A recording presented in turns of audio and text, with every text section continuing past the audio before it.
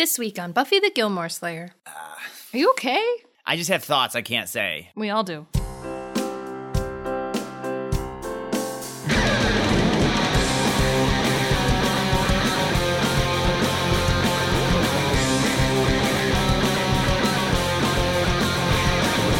Buffy the Gilmore Slayer. Hello, and welcome to Buffy the Gilmore Slayer. I'm Brian Morris. I'm Stacey Kulo. We're comedians. And a couple. And I've never seen Gilmore Girls. Which is a show that I love, but I've never seen Buffy the Vampire Slayer, one of Brian's favorite shows. So we're watching both shows together, all 7 seasons, comparing them as we go. And this week, we watched Season 3, Episode 10 of both shows, starting with Gilmore Girls, That'll Do, Pig. As well as Buffy the Vampire Slayer, Amends. These are both different episodes. Even though there's similarities like always, I feel like the tone of both episodes is very different. Oh, shoot. We have to decide which one was better, don't we? We do. Yes, they were different. They weren't bad. They were both good, I thought. Yeah. Both had some flaws, but we'll get into all that. Yeah. How was your show? You had a real-life show. I had a real-life sketch show. I don't know why I'm asking. I was there.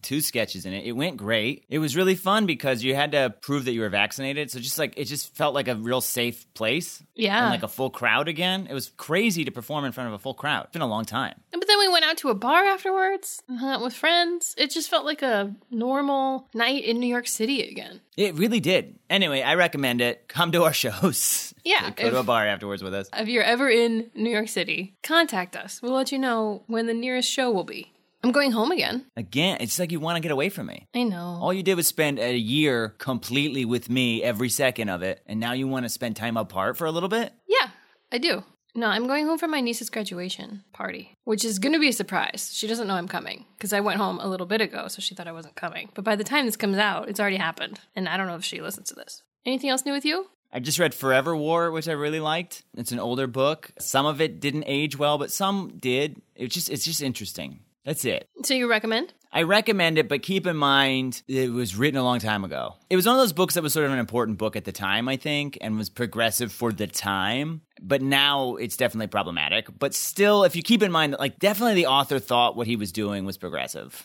I can't wait to find out what all this vagary is. It's got a woman character. It's crazy. Whoa. I know. It's unbelievable. She doesn't have any lines, but she's in it.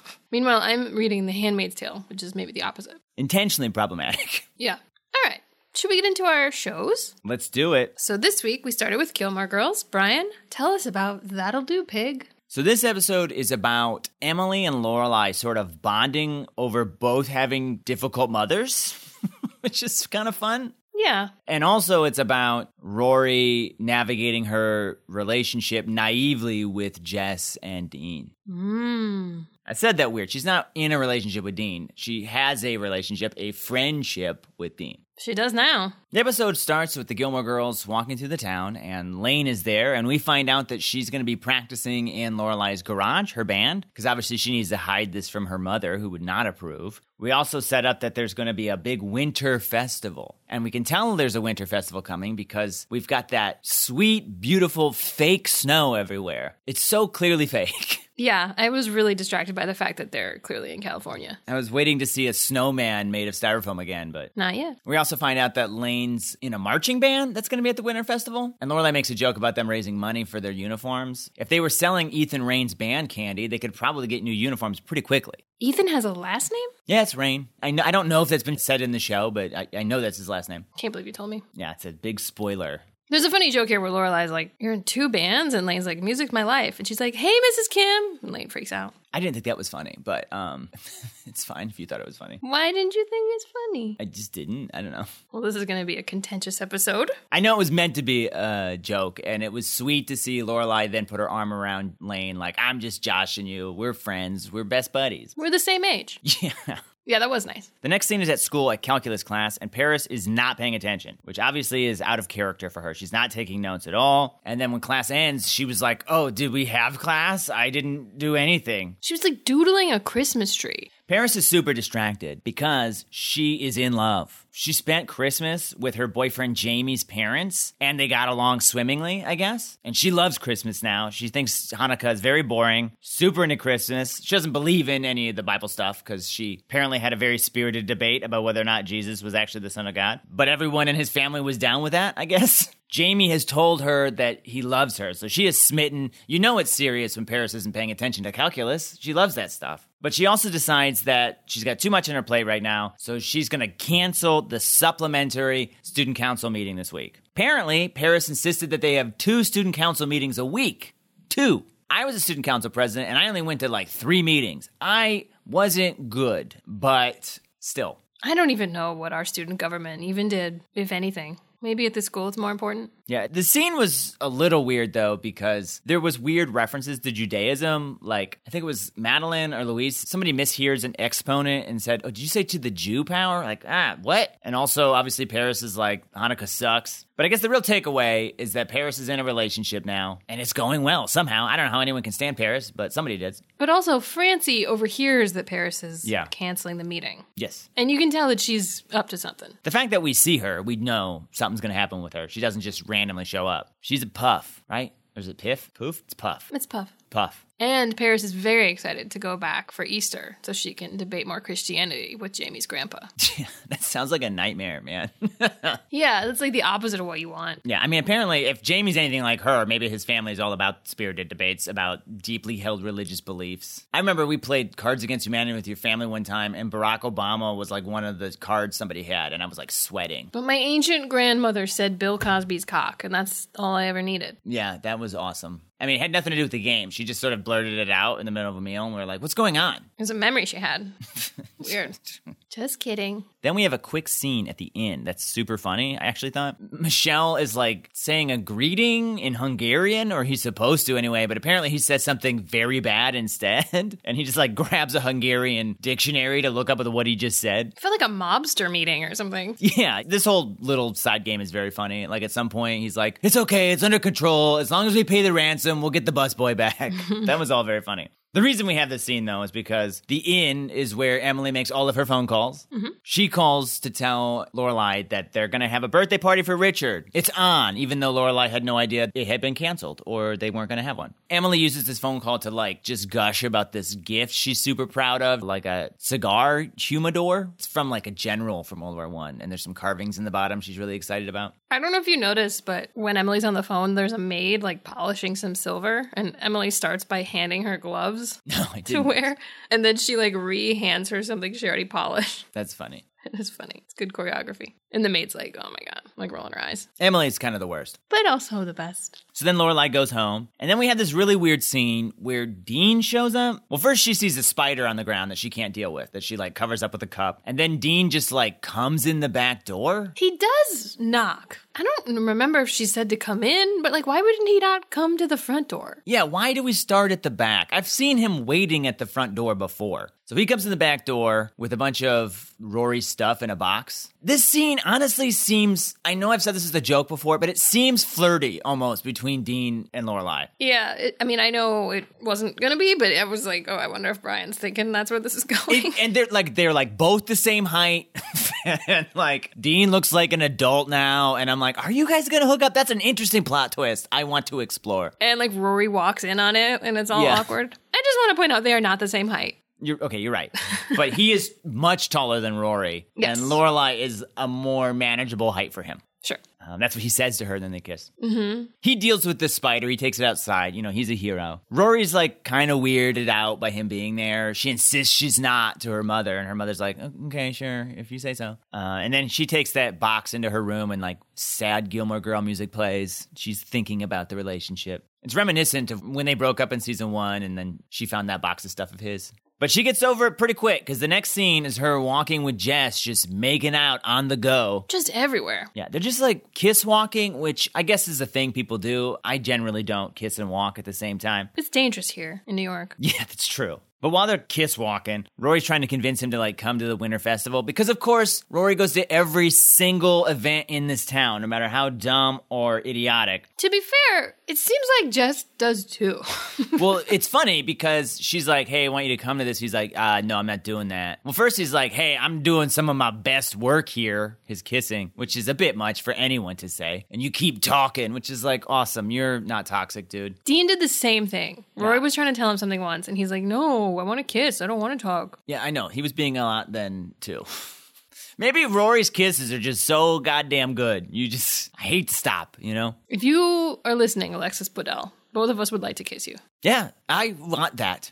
I want both of us to kiss you. Okay, retracted. Jess actually calls her out on this and is like, why do you go to all these events? And she's like, I don't know. I just always have. I don't have an excuse. It's just in the writing of the show. But she's like, you also go to these events. And she lists like all the things he's gone to, like that Tisket Tasket Basket Festival and the dance marathon. And he's like, yeah, but that's when I was trying to get you. Now I got you, so I don't got to. Can we just say that like Jess comes off like a total jackass this whole episode? Like just a real asshole. This is why I was not Team Jess at all as a youth. I'm not saying I have an opinion yet on him now, but it's just like, yeah, did you think he was gonna like do all this weird shit she likes to do with her mom? Like Dean was a bit more of like a pushover and could be convinced to do those things, where I feel like Jess is like, no way he's going to this. I just feel like Jess is just mean about it too. He's not like, hey, I don't want to go. It's just not my thing. He's just like, nope, not doing it. By the way, I'm great at making out, and we should be doing that instead of you talking. But that's not it. Later, he's an asshole, and we'll get to that. Yeah, Dean was kind of the same way. He was always really reluctant to go to things, but like he would go. But to be fair, all these events are dumb. Well, you're a bit of a Jess. I would go to these things, but you'd be watching so much BattleBots. We don't know what Jess's BattleBots is yet. I think it's making out, boo. I think it's cigarettes and making out. I don't know, just telling someone to stop talking so you can make out publicly while you're walking. It's like, this isn't even really a make out situation right now. The last time you tried to multitask, Jess, you crashed a car. So, like, maybe slow down a bit. So the two show up at Luke's, and they're going to go upstairs to look at a book. Is that right? She says he's going to, like, help her with her schoolwork, but it's all, like, subtext. Yeah, they're going to make out, and it's going to be intense. Yeah, they might go on the bed, I bet. Yeah, I mean, you've seen how it is when they're walking and talking. Take away those two things. Oh, my God. But before they can go upstairs, Lorelai shows up with a bunch of gifts for her dad. And she's like, where are you going? And they're like, oh, nowhere. She's bought a coin sorter, a tie, and a scale for her dad because she doesn't know what to get him. All those are terrible gifts. He does constantly wear a bow tie. Yeah, but it's just still like... Yeah, it's not very inspired. Yeah, it's just like, we know this one thing about you, Dad. So Rory is like, I can help you find a better gift because she's already gotten her dad like a super good record he's really into. So she's like, I can help you find one. And Lorelai's all like, oh, thank God that you're my daughter. Also, Lorelai's wearing just a lot of pink right now. Just really stood out. Afterwards, Rory goes outside, and then she, like, bumps into Dean, and this just looks so intentional. Like, I don't think it's Dean intentionally bumped into Rory, or do you? Do you think that's what happened, or do you think that the actors are just like, we're supposed to run into each other now? I don't think Dean did it on purpose, no. No, they have a friendship meet cute, I guess, and they're like, oh, this is weird. Can we maybe get coffee? And they can't go to Luke's, obviously. They don't say that, but, like, obviously they can't go to Luke's. That's where Jess lives. So they're going to go to a different restaurant. Is this the same one they went to in a previous episode? It's the place where, like, they did the cake tasting. Yeah. And the woman that they tried to buy the inn from works there. I don't remember the name of the place, but... Weston's, I think. They've been there a few times. Once they get there, Dean orders some pie from Kirk. Another job Kirk's got. He's pretty funny. He's like insisting that he goes through all the specials and different pies that they have. But Rory's obviously feeling very awkward. You can tell because she's not eating or having coffee. And just like rambling about the table placement. Yeah. But Dean's essentially like, hey, I'm actually going to go to a 4-year college. You kind of rubbed off on me, and now maybe education's important to me. And Rory's all like, oh, that's so cool. That's awesome. And he's like, hey, I would love it if we could be friends. And he mentions, like, it's weird to go from talking to you every single day to not talking to you, which is true. That's, like, such a weird thing about relationships. This really got me thinking, like, it's been so long since I've had a recent ex. Yeah. If you've forgotten, Brian and I have been together over 10 years. So it's been a long time since we've had to, like, make that transition from being with someone all the time to being friends. Like, yeah. I guess I did that a few times in high school, maybe college, where it's like, oh yeah, we see each other. How do we interact now? Yeah, and like in today's world, it's even weirder. It's like, do we stay Facebook friends? Do we follow each other on Instagram still? Right. Do we like each other's stories? What's that? And we do. You mean our exes? Yeah. Yeah, we do with our exes. Yeah, it's weird. It's a little weird. I also feel like adult ex relationships, you don't like have to see them. Yeah. But when you're in high school or when you live in a small town, you like absolutely have to. Yeah, when you live in Stars Hollow, which is about the size of a small room apparently, it's hard to avoid one another. So I don't know, it was kind of fun to like re-experience this general feeling. I totally get that though. Like when you went home like 2 weeks ago, we weren't broken up. I could text you, I could call you, but it was weird to be like, the person I was talking to every single day isn't here. Oh, so you cheated on me? Yes. I needed that. I mean, it was just for the conversations. She kept trying to kiss. I was like, no. I'm doing some of my best talking work right now. Please, I want to talk. You miss being friends, so you found a new lover? Yes. Yeah. But as soon as they say they're gonna be friends, they are able to just speak freely and communicate like the old days. Yeah, the awkwardness is gone, and you can tell because suddenly her appetite is back. She's like, oh, I'll have some of your pie. That's like the writers, which I actually thought was kind of cute writing. Like, oh, she's comfortable now. Yes. It's got to be hard to be friends immediately after a breakup because you know the other person's got feelings. Well, I think we're supposed to sort of gather that Rory's pretty naive this whole episode about relationships. I don't know how much time is supposed to have passed, but... I think it's been a couple months. I don't know exactly when the dance was. Oh, yeah. But that was 2 episodes ago, and then we had Thanksgiving, and now Christmas has passed. So it's been, at least a little over a month. Yeah. If they're back in school, it's like early January. Yeah. I know, it didn't feel like that much time, but in real life, it probably was. Yeah, it's one of those things when you watch it sort of binge-wise, it's not the same effect. Then we get to see Richard's party. Richard is having a great time. He loves all his gifts, the Chuck Berry record that he got from Rory, and he loved Lorelai's Rory gift, which is a book wrapped in a bow tie, which he obviously had bought from him before. I feel like that's a good way to give a bow tie gift as part of another gift. Yeah. But of course, he loves Emily's cigar humidor the most. That was actually very funny where Emily's like, but your favorite gift came from whom? Mm-hmm. But then, much like Dean showed up unannounced at Lorelai and Rory's home, Trix shows up unannounced at Emily and Richard's place. If you guys don't remember, Trix is Richard's pet name for his mother, whose name is also Lorelai. Emily's nemesis. I love Trix because she hates Emily and makes Emily feel very uncomfortable, which is such a fun power shift, when a very high status character suddenly is low status. Mm-hmm. So every time Trix shows up, it's very, very funny. Well, it's so late. Lorelai was supposed to be to this party at 8, and they've eaten dinner, they've opened gifts, so it must be like 10 p.m. this woman showing up. It's a little weird for several reasons. For one, Trix seems like the kind of person who is big on duty, just like Emily and Richard, and big on ceremonies, so it doesn't really make sense that she would ever show up unannounced. Yeah, I feel the same. Especially because, her first comment to Emily is like, I hate to be the one to say this, but we shouldn't be having this greeting in this room because then it puts me in the awkward position of having to invite myself in. I was like, well... You did invite yourself. Yeah, they could have been at the movies right now. Yeah. I know movies weren't around when you were a kid, but they are now. So immediately, she's negging Emily hard. Yeah, Emily comes in, she's like, oh, you're still here. Yeah, it's a crazy comment, actually. It's very funny, but I have to say, I do think it's kind of absurd that Richard wouldn't call his mom out for some of this. I feel like I hear rumblings of men having relationships with their moms like this, where they just don't defend their wives at all. I don't know anyone personally like that, but I don't know. I feel like I see that on the internet sometimes. Yeah, I suppose so. I don't know. If my mom was doing something like this to you, I would definitely at least check in with you, be like, that was too much, right? Before, maybe I would check in with you before I scolded my mother. You hear that, Kamo? We're coming for you. Just kidding. Just kidding. She's nice to me. All the stuff with Trix, this whole episode's pretty funny. She lives in England, but she's thinking of coming here to the States because the house she rented is now free. The house she rented, by the way, was being rented to Korn. It was very funny. Korn. Remember that band, Korn? Hoo, chugga, chugga. That's not it. Are you thinking of Wahaha? Oh, waha, waha. That's not Korn. Isn't it? No, Korn sang Freak on a Leash. Well, they sang a lot of stuff. I can't think who that is, but it's not Korn. It was cute to see the word corn come out of her mouth. Yeah, and she loves them. Apparently they were great tenants. They planted a bunch of stuff on the property. That's beautiful. But then she's very anti-plant a second later. Yeah, I know. And then Emily's like, oh, well, maybe we can go to the Arboretum. And she's like, why would I be so interested in plants? I'm not a bee, Emily. Richard loves it. He laughs so hard at his mom dissing his wife. Trix suggests that they have dinner at the inn. She wants to see it. Rory's like, oh, I wanted to go to the Winter Carnival. And Trix is like, oh, you need to go to the Winter Carnival. You're a young woman. You deserve to have fun. You don't need to come to dinner. Then she turns to Lorelai and's like, you've had enough fun. You're going to come to dinner. It's very funny. Richard talks a little bit about the gifts he got. He is very excited to share Emily's humidor gift. And they hold hands and Emily's kind of like, see? And then Trix is like, my late husband had a humidor that used to belong to Victor Hugo if you want that. And he immediately drops Emily's hand and is like, I do want that. So funny. And then, right before Trix leaves the room, she turns to Emily and she's like, I have to do something for 20 minutes. That should be enough time for you to drag out all the gifts I've given you over the years and plant them around the house like they've been there all along.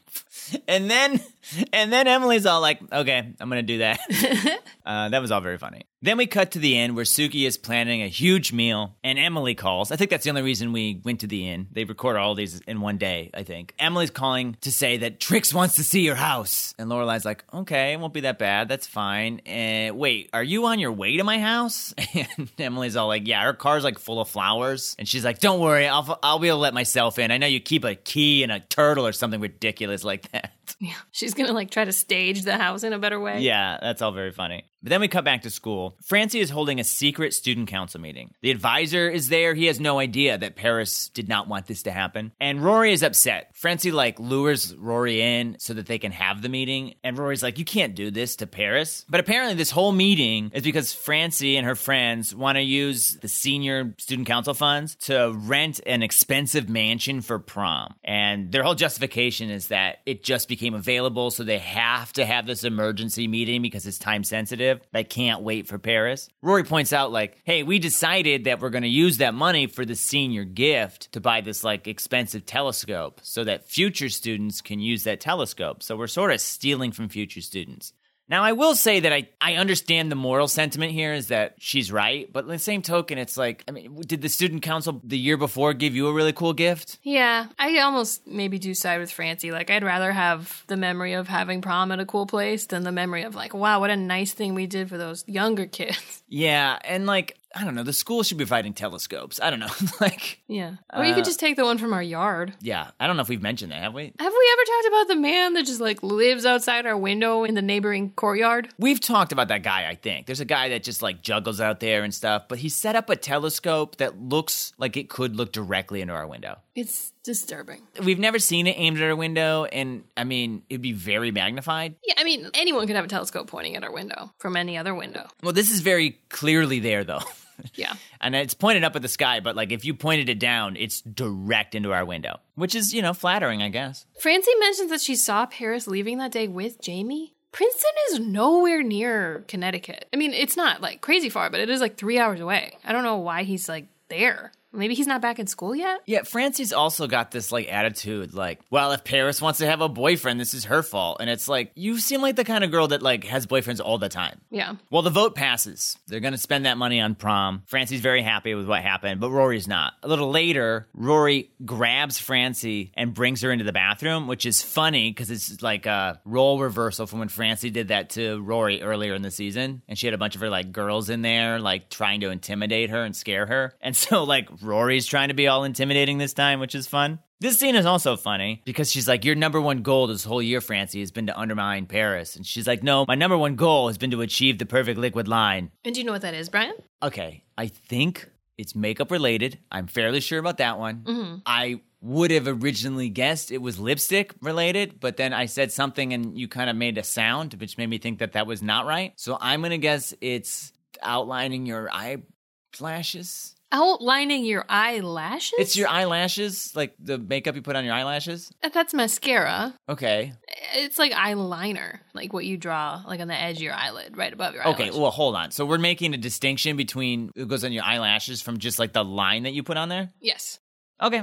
There's only one thing that goes on your lashes. It's mascara or additional lashes. Or a liquid line. It's eyeliner. Okay, well, I think of the two of us, I would know the most. So, Okay. Rory's doing her best to be intimidating here, and she's like, you need to stop trying to undermine Paris, or I will make your life here in student council a lot harder than it needs to be. And Rory points out, too, that, like, Paris works very hard, and she deserves to have some boyfriend time, which is, I think, telling the audience that, too, that she does, that Paris isn't a villain. I think this season's trying to go the extra mile to let us know that Paris isn't a villain. I think it's working on you. Well, I mean, they're going out of their way to make, she's a good person, she's just got some problems. Yeah.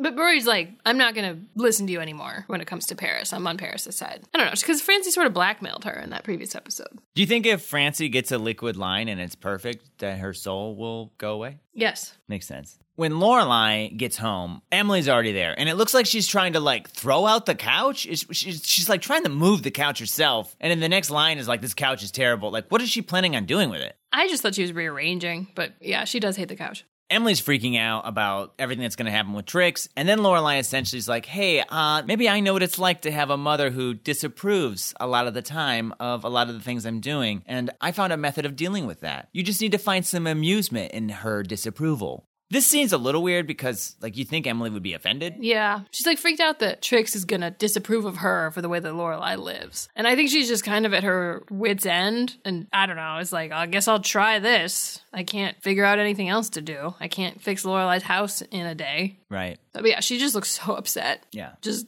with the situation, not even with Lorelai. But then Trix shows up, and we have a very hilarious scene where Trix inspects the house silently. She's like waddles through. Everyone's following behind her quietly, just watching her. Reminded me of the movie Clue when they're like going through the house. Yeah, it was very like farcical. It was very weird. Yeah, she's inspecting everything like an inspector, and then at the very end she just stops and is like, let's go. Never said how she felt. Yeah. I felt like the let's go was like, I don't want to comment because it's bad. Oh, maybe, yeah. I would have loved if the only thing she criticized were the flowers that Emily insisted on having. Yeah. And then Rory's like, have fun. And Emily's like, no one appreciates your sarcasm. I think Rory meant it legitimately. Poor Emily. I mean, in this episode, poor Emily. I know. So they go to the inn to have dinner. More funny stuff happens with Trix. Like, Michelle brings in the menu, and she's, like, writing the times down that she wants the food to come out. She likes everything 12 minutes apart, but if someone's not done, they will wait. Yeah, do not clear everything until everyone's done. Big mistake. Big mistake. Trix does say that the food is good, which I'm glad because they've set up that Suki's an amazing chef, so it would be kind of silly if she didn't like the food. Suki comes out, and Trix points out that she's got, like, a tear in the back of her dress or uniform, and she turns around, and then Melissa McCarthy does what can only be described as like an SNL Chris Farley impression. Like, I've seen Chris Farley do this choreography exactly. Yeah, she like explains how she dropped the knife and then like tripped and it cut her back. It was like, what? We've like abandoned the fact that Suki's clumsy too. So I don't know why this came back. Oh yeah, I assumed it was because she was clumsy, but yeah, we kind of haven't talked about that. We haven't done that for a long time. But then after all this very fun physical comedy, Trix gets serious and says that she's moving to the United States now that she doesn't have tenants and she can move into that house because she has not been in the best of health and she wants to be closer to her family. Richard is like both excited and sad. He's like, I can't believe you didn't tell me that you were sick, but that's okay because I'm excited that you're going to be here. Emily, of course, like, heart drops. She's, like, so sad that this is going to happen. And she looks over at her daughter, and it's clear that she wants some kind of revenge on Trix. So she decides to take her daughter's advice and not finish her food for a long time. Yeah, I think Trix asked for the next course. She's like, I'm not done. And then she just slowly starts to eat her food, and then Lorelai's like, that'll do, pig. That'll do. Lorelai's so proud. That's from Babe? I don't know what that's from. It is from Babe, but I don't really know the context. I don't think I've seen all of Babe. Needless to say, Emily is enjoying the hell out of Trix's disapproval. Meanwhile, Jess and Rory are walking through the street. She's once again trying to convince Jess to go to the festival. He's like, no, I'm not going to go. And they bump into Dean and his sister, who's gotten older. She definitely looks older. Yeah. I feel like she's still playing like much younger than she actually. I felt that before. Now she's like looks a ton older. Apparently Dean and his sister are also going to the Winter Festival, and they're like, we should all go together. And then suddenly Jess is like, yeah, I'm going too.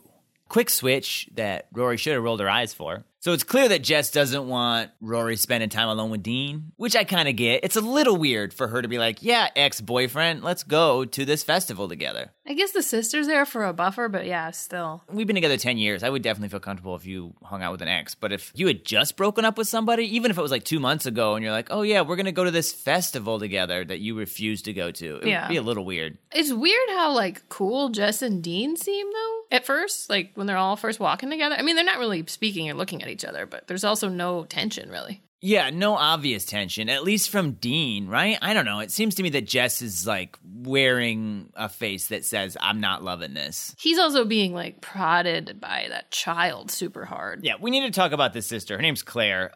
Claire, not Claire, She goes by Claire, But I feel like this whole scene with Claire is supposed to be funny, but it like really irked me. Because she is like crazy rude to Jess, but also Jess is crazy rude to her. And I can't imagine a scenario where bystanders, meaning Dean and Rory, wouldn't like feel uncomfortable or want to say something. I think it'd be better if the actress wasn't like 13 years old. Like if she was actually 6 years old, like she's acting, it might be kind of funny to see Jess yell at like a small annoying child. But when he's just like yelling at a tween, it feels more weird. Her prodding Jess is like a kid might do that because she's constantly calling him out on his attitude, asking him why he does different things or doesn't do different things. And like, I don't know, just sort of being sassy to him. Yeah. But he is just like, I don't know, he keeps insulting her. Yeah. She's being super annoying and acting like such a little baby. I know, but he's not his sister. Her brother's right there. But also there's a line where he says, like, he calls her, like, Tattoo from Fantasy Island. And I'm just like, does anyone talk that way? And she's not that short. Again, could have fixed it with a real child.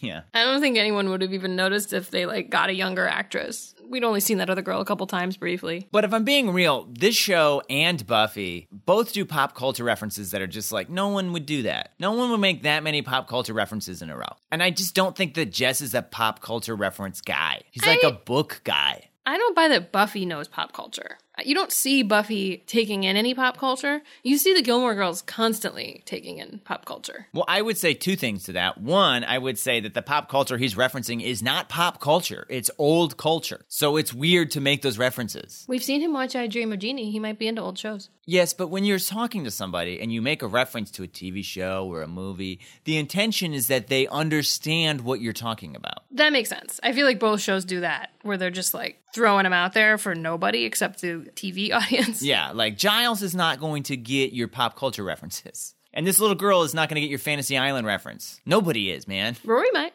And Dean might, actually. Yeah, I guess. He's into women from the 50s. Lane plays trumpet now? She played drums before. They definitely made a point of showing her in the marching band as a drummer when she touched that boy's hair. Yeah. Yeah, that's weird. At some point, Jess calls Rory out. He's like, so now you're buddy-buddy with Dean? You guys weren't even talking, and now you guys seem like very friendly? You were just gonna go to the carnival with him? I agree with that sentiment. That's a little weird. She tells him the truth, though. She does tell him now that they got coffee and they want to be friends. And he's like, well, you maybe could have told me that. And she's like, yeah, I should have. But then Jess is like, it doesn't bother me. I'm fine with it. She's like, you sure you're fine with it? He's like, no, yeah, I'm fine. There's a lot of that this episode where someone says they're fine, but they're not. And then when Rory's not around, Jess confronts Dean. I thought this looked cool. It just like Dean was kind of down some stairs, so Jess came in like taller and higher status, and it was like kind of a cool darkly lit shot in the school. Yeah. And Jess is like, you don't think I know what you're doing? And Dean's like, no, we're just friends. Just like you and Rory were just friends, remember? We saw how that worked out for you guys. So obviously Dean isn't wanting just friends. Right? Yeah, I was gonna say, do you think that Dean is legit trying to win Rory back? Or do you think Dean is trying to piss off Jess and is using Rory to do that?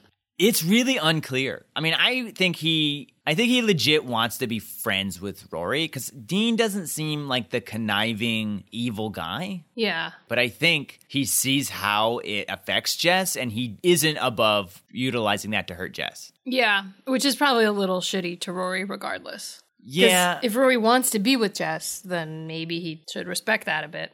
On the one hand, I agree with you in like a completely moral situation. You're right. But it's crazy to say Dean shouldn't do that when the last season Jess was just like a complete asshole, not respecting Dean or Rory's relationship at all. Yeah, I mean, I get why Dean would want to do that. But just because Jess is shitty doesn't mean Dean needs to be also shitty. Yeah, but he just had his heart crushed and his girlfriend was taken by a complete asshole. I feel like you're Team Dean now. I'm not. I don't love Dean as like, I just think he's sort of like a, I don't know, just a clearly written boyfriend, if that makes sense. Sure. Like, he's not a real person. But I also, even if he is a real person, I'm just like not interested in him at all. It's just boring to me. Jess is less boring, but I don't like his attitude at all.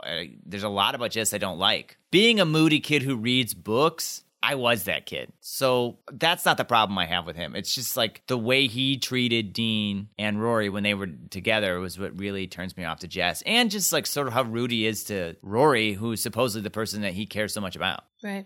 The episode ends on the porch, and Lorelai and Rory are recounting their evenings to each other. We find out that Emily, when she got down to 1 pea, cut it into 6 pieces. She said she spent 90 minutes on that course. That's a lot. That's pretty funny, though. Rory mentions, that Dean and Jess had hung out with her, but it's all good because they're getting along. And Jess says he doesn't mind that Dean and I are friends. It doesn't bother him at all. And you could just see Lorelai like, yeah, okay. That's cute. I don't want to say you're naive, but you are. I've said naive a couple times, but that should be the title of this episode. Rory's naive. Yeah. That's it. That's how it ends. I have my thoughts, but I want to know about you, Stacey. Did you think this is a good episode of Gilmore Girls? I did. It was very funny. Yeah. I don't remember being like a huge Trix head, but I've been very delighted to see the comedy that comes in Emily's character when she shows up. I agree. Trix is very fun. I love when she's around. I agree that, like, the stuff with Jess, like, he does come across as a total asshole, but I was still, like, interested in seeing all of that play out. And like I said, navigating the awkwardness of a breakup shifting into friendship was cute to see. And I liked the confrontation with Dean and Jess at the end. Yeah. The Winter Carnival was kind of a fun town thing that they didn't, like, dwell on too much, but it seemed magical and nice. And fake. The snow all was fake. That's kind of it. It was mostly those two stories. Yeah. It's interesting, this episode and the story arcs in this show are different than what I'm used to seeing in dramas. Not that drama is something I see a lot of, but Jess is like a perfect match for Rory intellectually, right? But he's not that amazing a guy, and I feel like most shows, what I was expecting to see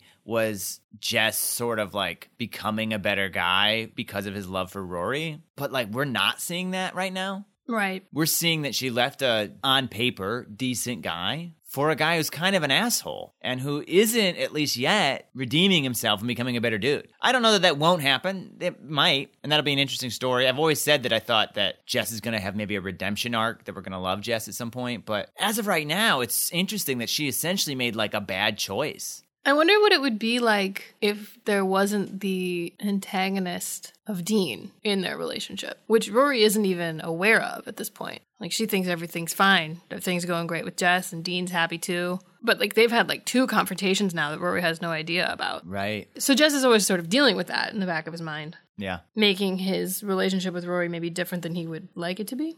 But, yeah, overall, I thought it was good. I didn't think it was bad at all. I thought it was a very funny episode. It was packed with jokes, and most of them hit. Not particularly emotionally moving, but, like, very funny. Yeah. And now, for a special segment we like to call... Meanwhile on Charmed. Charmed was another popular WB show airing around the same time that neither of us have seen. But we're going to discuss it anyway. Based only on its IMDb summaries. Brian, what happened on Charmed? Meanwhile, on Charmed, Season 3, Episode 10, We All Scream for Ice Cream, the sisters trace a mysterious ice cream van operator who abducts children, but the evil may not be who they initially suspect. Meanwhile, the girl's dad, Victor, comes for a visit. This one's pretty obvious. Oh, yeah. First off, it's weird when these, like, summaries give, like, kind of big spoilers, right? That their dad's name is Victor? Yeah, like, as soon as they're like, Victor's here, I'm like, well, that's their dad. Do you think their dad is Victor Hugo and he's looking for his humidor? I don't. So what's going on here, and this is because we pretty much know everything that happens in the show because we guess right every time. They think that this ice cream man is abducting children, but they find out that he's a demon hunter, and there's like a demon posing as a child that he's been trying to find. Whoa. And so they're like, oh, shoot, right? And he's like, yeah. So then they have to find the child that he abducted that they free, you know? Mm-hmm. He turns out to be the demon, and they're like, oh, shit, we gotta fight him now? And they do, and they barely get out alive. They fight a child? Well, he's not really a child. Right. He's a demon pretending to be a child. That's kind of fun. But also the dad just shows up at the end, and it's not a big deal. Which is what they say to him when he shows up. They're like, Dad, this isn't really a big deal that you're here.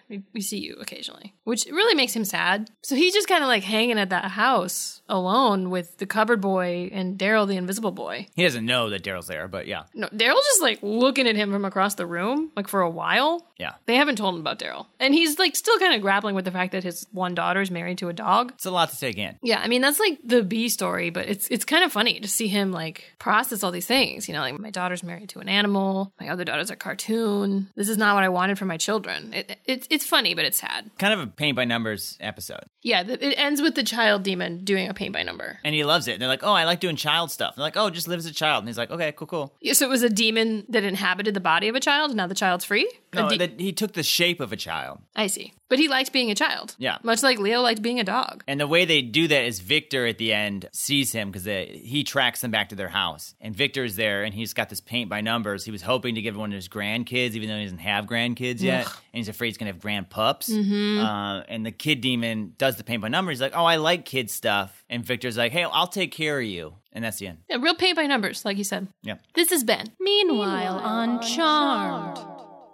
So then we watched Buffy. Please, tell us all about Amends. Amends is about some of our characters still working on patching relationships up, like Willow and Oz, and sort of Buffy and Angel, kind of Angel and all the people he's killed. And really, it's about Angel trying to, like, deal with this literal new demon that's been bothering him, and him trying to figure out, like, why he's even back in the first place. And I don't know that we know at the end of this. But then it snows and everything's all better? I guess? So we open on Dublin, 1838. Angel's there. His accent is a little better. His face is much worse. Yeah. What is this mustache? It's also like when you have this scene, you're like, wait, so vampires have to shave? Why did he need to have a mustache? It's so weird. He's gonna eat this man, Daniel, who seems to owe him like some gambling money on Christmas. It's Christmas. This episode's Christmas, Christmas, Christmas. Paris would have loved it. Yeah, Gilmore Girls Christmas is past. This episode, Christmas is here. Although right now we're in the past. Well, yes, but also it's Christmas in the past. Angel wakes up. This was a dream. He didn't like it. Apparently vampires sleep in beds in this universe. Well, we knew that because he slept with Buffy in a bed. Well, he sexed Buffy in a bed. That's true, that's true. Something they don't really talk about. Like in other vampire things, they sleep in coffins, they sleep upside down. I guess maybe Drusilla had a bed? She did have a bed, but that could have been for show. She also had 1,000,000 dolls. She also talked about sleeping naked in the dirt, so who knows? So he goes walking through the town. We overhear on TV that Christmas is going to be very warm. It's going to be in the 70s. He runs into Buffy, who's out Christmas shopping. Buffy has clearly let a child give her a haircut. Yeah, oh my god, her hair looks terrible in this episode. She's got like 4 short little bangs right at the top of her head. Is this permanent? Why is this happening? Is she making amends for this haircut? If the hair budget was low, cut Angel's mustache. Leave Buffy's hair alone. It's crazy because her hair looks so good all the time, but not this episode. It almost looks good in this episode, except for that. Most of you don't know me personally, but I am bangs. I've had bangs for many years. Some might call me ahead of my time. Now bangs are kind of past, but we're still doing it over here. It's my trademark. I cut my own. I do the blunt sort of like right above the eyes. Sometimes the long swoopies. Not a fan of the short bang. I know some people are, but this is bad, especially. I feel like it can look good on some like, I don't want to, like goth type looking girls, if that makes sense. Yeah, but Buffy's like preppy. Yeah. And agreed. so it just doesn't really work with everything else she's doing. Yeah. And these are very short. Send me hate mail if you want. You don't have my address, so I won't read it. Rant over. Buffy's happy to see Angel, but can tell he's acting a little weird. And then he sees dead Daniel from Dublin out in the street, and he just kind of freezes up. Next day at school, Buffy's telling her friends how weird Angel was being. They're kind of being supportive. They're like not freaked out enough about how Angel being weird probably isn't a great thing to be happening. They're just all talking about their Christmas plans. Willow aggressively reminds us that she's Jewish. This is like the opposite of Gilmore Girls. Yeah, she needs a Jamie to show her the magic of Christmas. Not that there's anything wrong with being Jewish. She just seems upset. No, it's like they go out of their way in this one to be like, Hanukkah's cool too, guys. Yeah. Xander informs us that he's camping outside for Christmas, and Cordelia tells us that it's because his family's bad. And she says she's going to Aspen, reminds everyone she hates them. She's gone the rest of the episode. Reminds us, too, that the weather is supposed to be real bad and hot. They mention that a lot. Oz wants to talk to Willow. He's a little worried about Xander still, because they have this history, but he really misses her and wants to give it another go. So they're back together. Can we just talk about how it's crazy that storyline appears to be over now? We're not seeing Xander trying to get with Willow or lamenting that he's not with Willow. No, but I would argue that Oz and Willow don't seem like super stable. I agree, but Willow wants to be with Oz like 1,000%. Yeah. She has no, like, desire to be with Xander that we're aware of. So we're not, like, struggling with these different things. Whereas in Gilmore Girls, we would be struggling with those mixed emotions and desires, conflicting relationships. But here, we're essentially just like, yeah, we're not going to do that. That we shouldn't have. I did predict that Willow would kind of get together with Xander. Yeah. But I like, hate that they just decided to not... It'd be one thing if they broke up, but then we were dealing with the emotional fallout from everybody. But we're not. We're dealing with the emotional fallout of Cordelia, Oz, and Willow with Oz. That's it. Yeah. It's very dumb. Buffy and her mom are out shopping for trees. Her mom suggests inviting Faith over for Christmas. Buffy's like, fine. And then Buffy suggests inviting Giles, and Joyce is quickly like, nope, he's fine on his own. That'd be weird. She says Giles doesn't want to spend Christmas with a bunch of girls. Yeah, because gross. Who wants to spend Christmas with a woman? God, you know how women are when they get together for Christmas. And then she's like, let's split up. Like they're in a horror film suddenly. Well, I don't think she wants to talk about Giles. I know. But then Buffy, like in a horror film, notices that there's a whole patch of trees that are mysteriously dead. And then this worker kind of creepily pops up behind her and explains that that's happening. Yeah, he comes over and is like, I don't know, but just a bunch of them up and died. I don't know if this information will be relevant to you later, but thought I'd mention it. Anyway, bye. While Angel's having another nightmare about cultists and rituals, Buffy shows up at Faith's motel. She knocks, and Faith just invites her in. That is insane. She doesn't check, even though last time we saw Faith, she was very protective of her door. Number one rule of vampire slaying, don't invite people who you can't see or hear into your house. Well, she did establish that vampires don't knock, so. Except that they do. Faith's rocking a light lip this week. It's weird. She's usually got like a very dark liquid line. I'm just trying to confuse you. Liquid line is, I mean, you can. What is a liquid line? Is that when you pee on a birth? It's when you pee on your birth control. Right. You pee on your birth control, and if it turns blue, you take it, right? Yeah. I'm confused. I need to go to an all-woman Christmas to understand all these things. That's where you learn. Buffy invites her to Christmas, and she's like, nah, I'm going to this super cool party that I'm obviously making up. It's in Canada. You've never heard of it. The party goes to a different school. Things are still tense with them. Then Angel shows up at Giles' house, and he is not happy to see him. Angel needs help, and Giles is very not amused by him asking for that. Giles leaves the door like he's gonna invite him in, and Angel's like, you gotta invite me though. And Giles is like, oh, I know. I'm just grabbing this crossbow real quick. But like, we don't have to have this conversation inside. We've set up that it's very warm out. This doesn't make any sense. There's no reason to invite Angel in. I mean, I guess we've also set up that Giles can quickly do a spell to uninvite Angel as soon as he leaves, and he does have a weapon on him. But like, you want Angel to be comfortable and have a seat on the couch and give him a drink? Like, why not just do it in the street? Maybe they don't want people over here. I would be like, well, come to the window. Well, that's how we're going to do this. Call me, man. Yeah, call him. Like, I think you tortured me for hours. I understand it's not the same guy, okay? Because someone's going to be like, it's not the same guy. I know that. But how would you ever trust that person again? Even if you know they have their soul now, they could be faking it. He's a little in and out of both guys this episode also. Yeah. But I do like Giles's general tude in this scene. A little bit tough Giles. He wants help figuring out why he was allowed to come back to Earth. Doesn't make any sense. We all want to know too. Giles is like, well, I don't want you to have peace of mind though, so why would I help you? Because then you just become evil again if you're like happy. And then Jenny shows up. Not really. Only Angel can see her. And then Angel just like freaks out and runs away, goes home, goes to sleep. He has another dream about maiming a maid named Margaret who has a son. Did you write these down? Yeah. And then he sees Buffy in his dream. Buffy sees him. It's not a good thing. They're weirded out that they're seeing each other. He wakes up, sees Jenny again, and she says she's always there?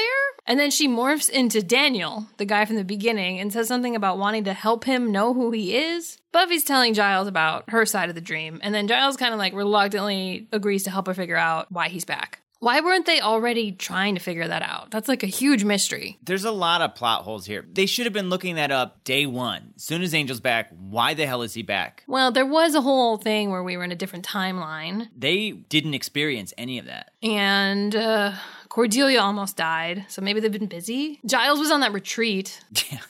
He had packed for that for a while. Yeah, it was a very important retreat. It was the first watch retreat he was ever invited to, so I guess it makes sense he was excited. He was distracted. And then Xander pops in. He was just like around the corner listening, and he's like super eager to help figure this out too. What's changed here? Why is he like excited to figure out Angel's deal? I feel like this is, because the title of this episode is Amends, I don't think it's just about Angel's amends. I think this was Xander being like, hey, I know things aren't perfect between us. I know I've said some stuff that was hurtful. Like, I want to do what's right. Okay.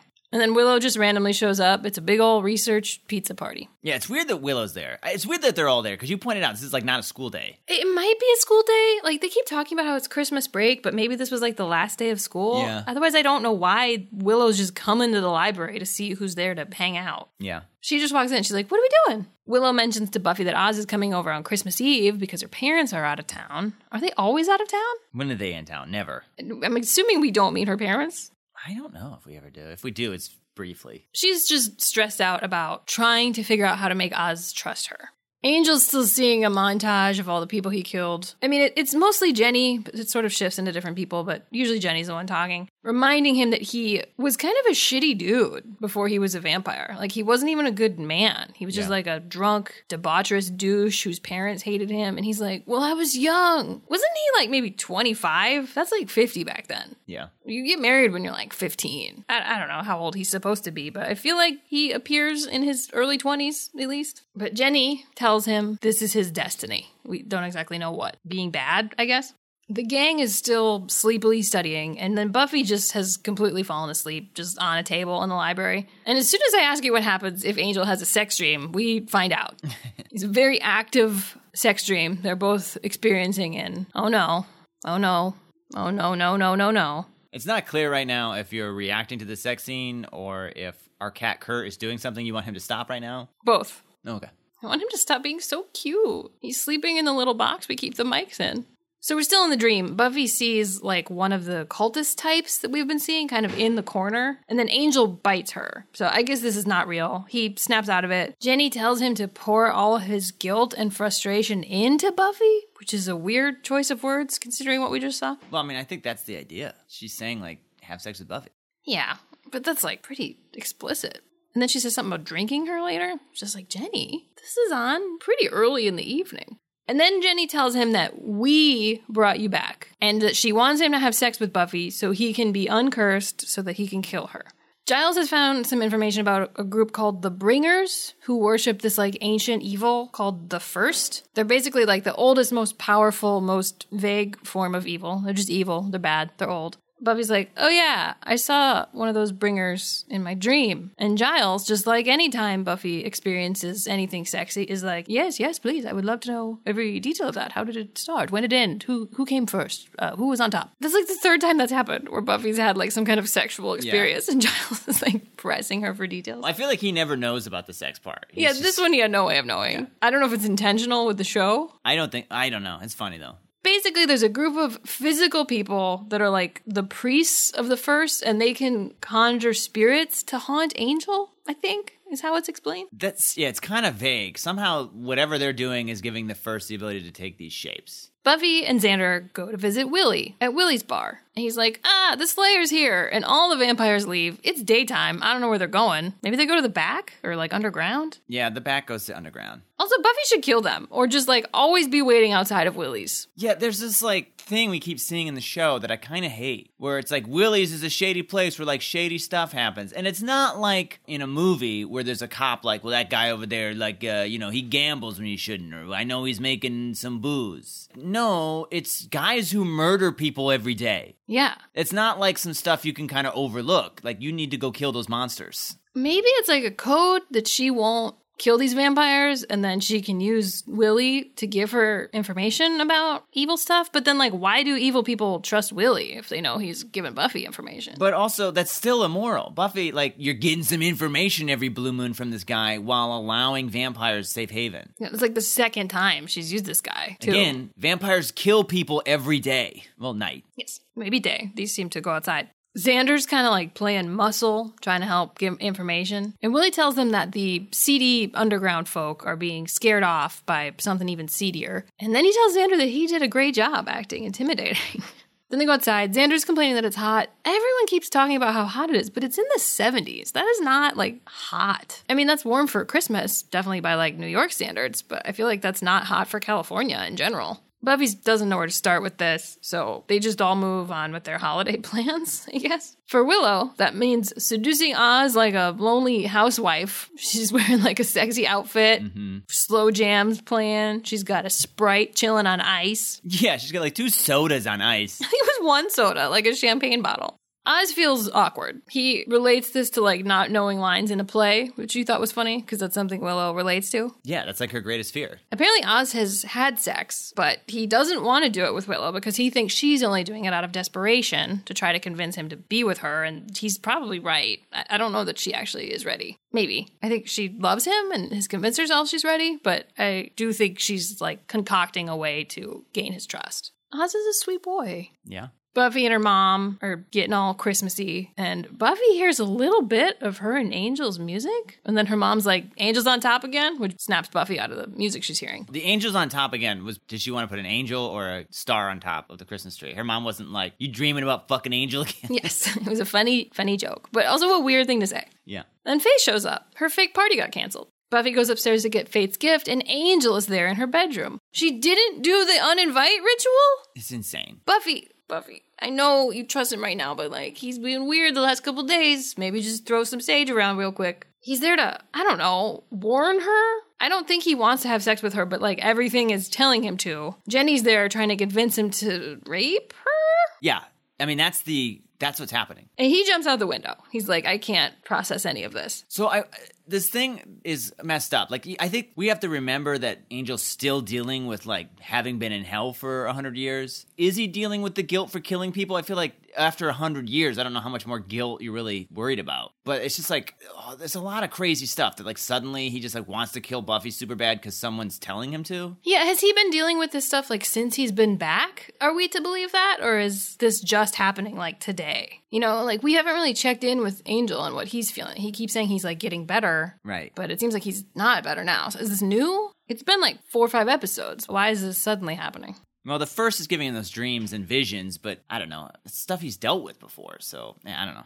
This suggests it's his destiny to, like, hurt Buffy. Angel just can't anymore. He's gonna sun himself to death. And Jenny says that's not the plan, but, like, it's fine. And just lets him go, stand on a cliff. Buffy leaves Faith with her mom, who's weirdly cool about Buffy helping Angel, considering the last time we saw Faith, she wasn't. But finally, at least we have Buffy being like, oh, maybe this is something we should worry about. Yeah. So she goes to Giles for help because she's worried they're going to lose Angel. Giles reminds her she might need to kill him. She's like, I don't really do that. And then he reads something about how nothing can grow above these underground priests, which reminds Buffy of the Christmas trees. This is the plot of Stranger Things, she says. Before Stranger Things happens. Stranger Things happens in the 80s, technically. Okay, yeah.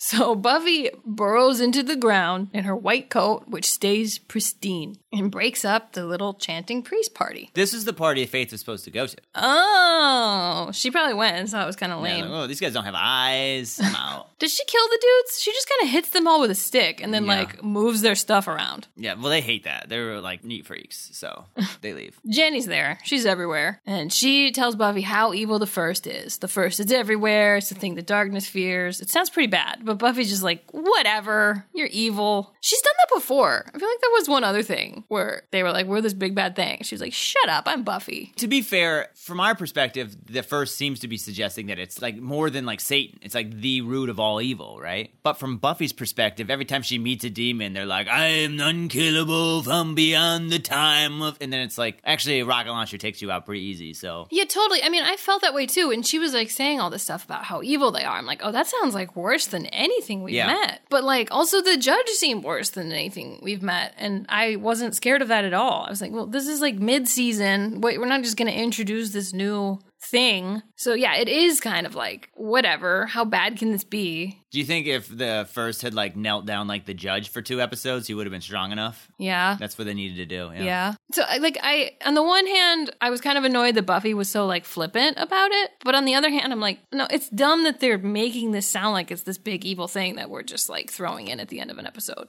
Jenny tells her that Angel's going to be dead by sunrise and then morphs into, I don't know, like a big Slimer thing? Yeah, big old bad demon monster looking thing for, like, a second. Buffy goes looking for Angel, finds him on a cliff, waiting for the sun. He says he can smell the sunrise? Is that like Lorelai's snow power? Yeah. I'm thinking Buffy could save him with this giant coat she's wearing. Is that a thing? If the sun were to come out, could she just, like, throw her coat around his hands and face? Yeah. I don't know why she had this giant coat on. I mean, it's winter, but they set up it's hot. Yeah. Why is she wearing this coat? I thought it was going to, like, be important to the plot. Angel tells her this thing, whatever he's dealing with, has been showing her who he really is, and that he doesn't want to be that again. Buffy wants him to fight. She wants him to go inside. And Angel's like, I can't. I want you so bad. I kind of almost don't care what that does to me. It's not that I'm a demon. It's that I'm a weak man, and I just, like, don't even want to live anymore. Because what am I? And Buffy kind of implies that maybe this thing, this First, these priests, whatever, are just taking credit for bringing him symbolic and maybe it is real and it's using him. And if that's the case, he has power over it. Regardless, don't give up, or all you are is a monster. Like, that's all you'll ever be. And you can do more if you stay alive. You can make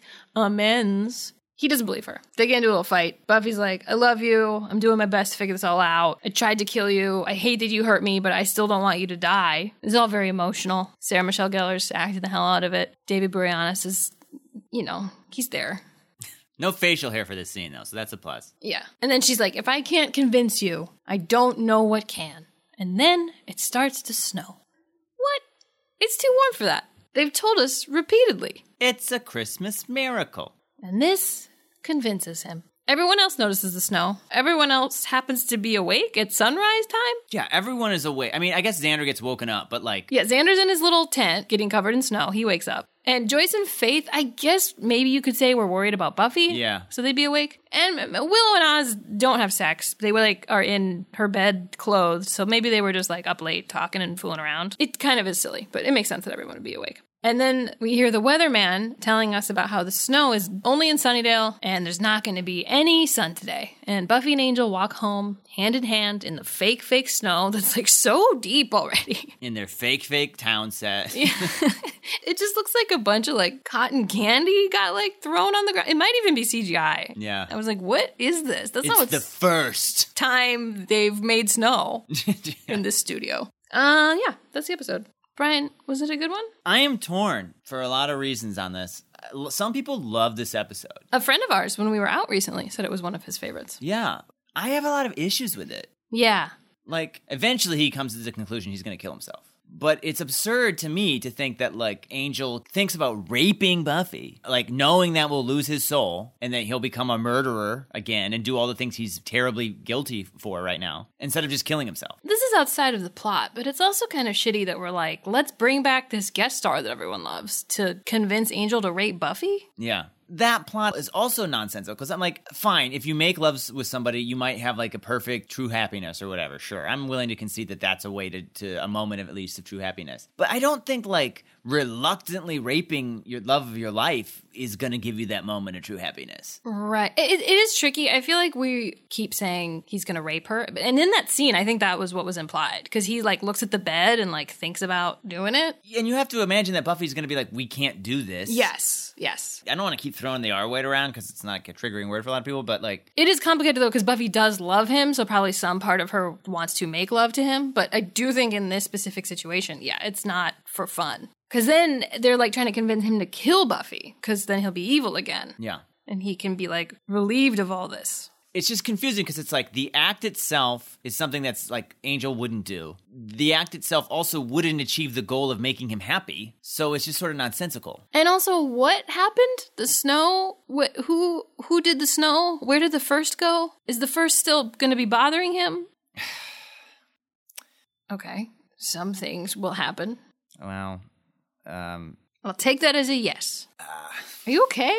I just have thoughts I can't say. We all do. Clearly a miracle happens. We're supposed to be led to believe that a miracle happens. And I think the implication is Buffy is we don't know that the first brought you back. Maybe something else did. Right. And then this miracle happens that prevents Angel from dying. So the suggestion is, I think, even though it's never said, is that some other power either brought Angel back and is now protecting him because it's got a plan for him. Some power that be, or, the first did bring him back, but some power that be is trying to protect Angel anyway. That's signaling to him that he shouldn't kill himself. Yeah. But there's a third option, which is that the first did bring him back, and the first also did this to keep him alive because it wants him alive. If the first can do things like bring someone back from hell, it can definitely make a snowstorm. Why do the first care about him? Well, apparently it's got some plan. Don't know what that plan's going to be. Here's what I want to say about this episode. I feel like a lot of stuff is set up with the first on plans for Angel that is not really satisfactorily ever paid off. Do we, you don't have to answer this, but we, at this point, still don't know why he came back. Because we don't know if the first actually did it. I guess, no, we don't know that the first did it. When this episode ends, we don't know why he's back. Correct. We either believe the first did it, or like Buffy suggested, that maybe some other power did it. And nothing really has changed with Angel, because he still is sort of tormented and can't be with Buffy. And this is a spoiler, but I feel like we need to talk about it. Cover your ears. We also never really get a satisfying answer for why Angel came back. That's annoying. It had something to do with Buffy putting that ring down. Did we ever connect that? Did it? Or was that just... It happened to be that time? For dramatic effect. Okay. Don't bring it back if you don't have a reason, or if you can't justify it. And there is another reference in the Buffy universe of why Angel may or may not come back, but that reference/answer is also dubious. So it's not clear, and it's kind of annoying. Yeah, that is annoying. Okay, I'm ready to be done talking about it. Okay. Is there more you want to say? No, the other issue I have is that, like, 2 episodes ago in Revelations, there's this big thing where everybody is, like, upset about Angel coming back, and Buffy's like, it's not a big deal that I didn't tell anyone, you guys are overreacting. But it's like, well, it seems like the biggest, baddest evil of all time purposefully brought Angel back to do terrible things. So maybe it wasn't crazy to be worried about Angel. I want to say this because I posted something on Facebook and a lot of people were like, Team Buffy hiding the fact that Angel was back. But we need to understand that from our perspective as viewers, we know Angel has his soul. We know Angel is telling the truth. But the characters don't. They don't know that Angel has his soul back. They have been told that. They have evidence that supports that. But he was gone 100 years in hell. What could have happened in 100 years? Do you think that, like, the only way to relieve a curse is for him to have sex with Buffy? This, like, they live in a world with magic. Like, yeah. So I just feel like this episode is, like, kind of should be telling everyone, like, yeah, Angel is somebody we should be worried about, even if he says he's good. That's it.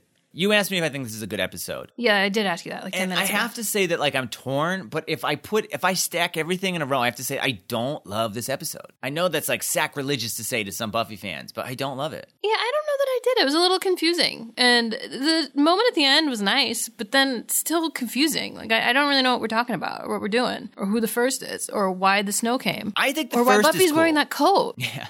I think the first is actually very cool. Wish we were doing more with that. Sure.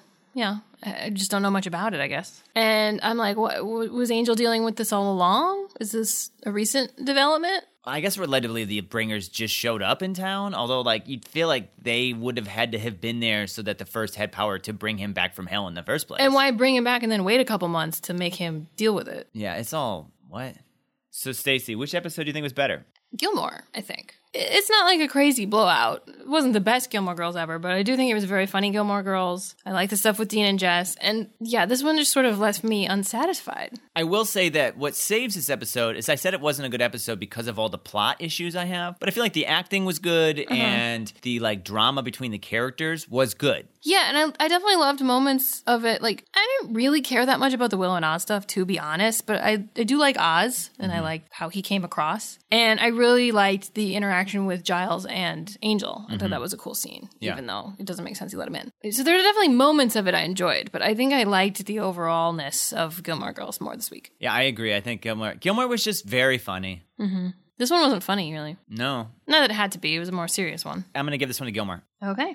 Well, if you guys want to watch along next week, we'll be watching Buffy the Vampire Slayer Season 3, Episode 11, Gingerbread. It's still Christmas?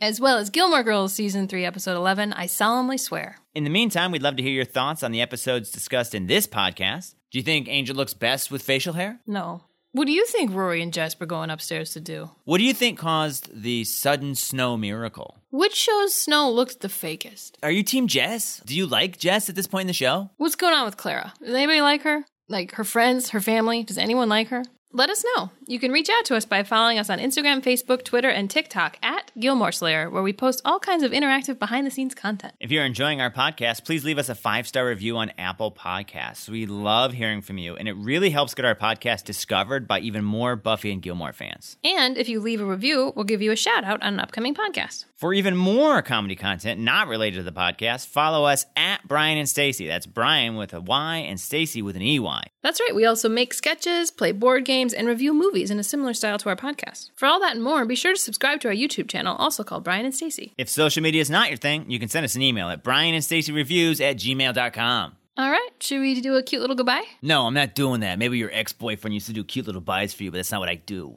Jess? Shut your mouth. I'm doing some of my best work here. Milo? Listen, I'm a dead dad now. Or is he the son? He's the dad. He's the dad. Yeah. Bye.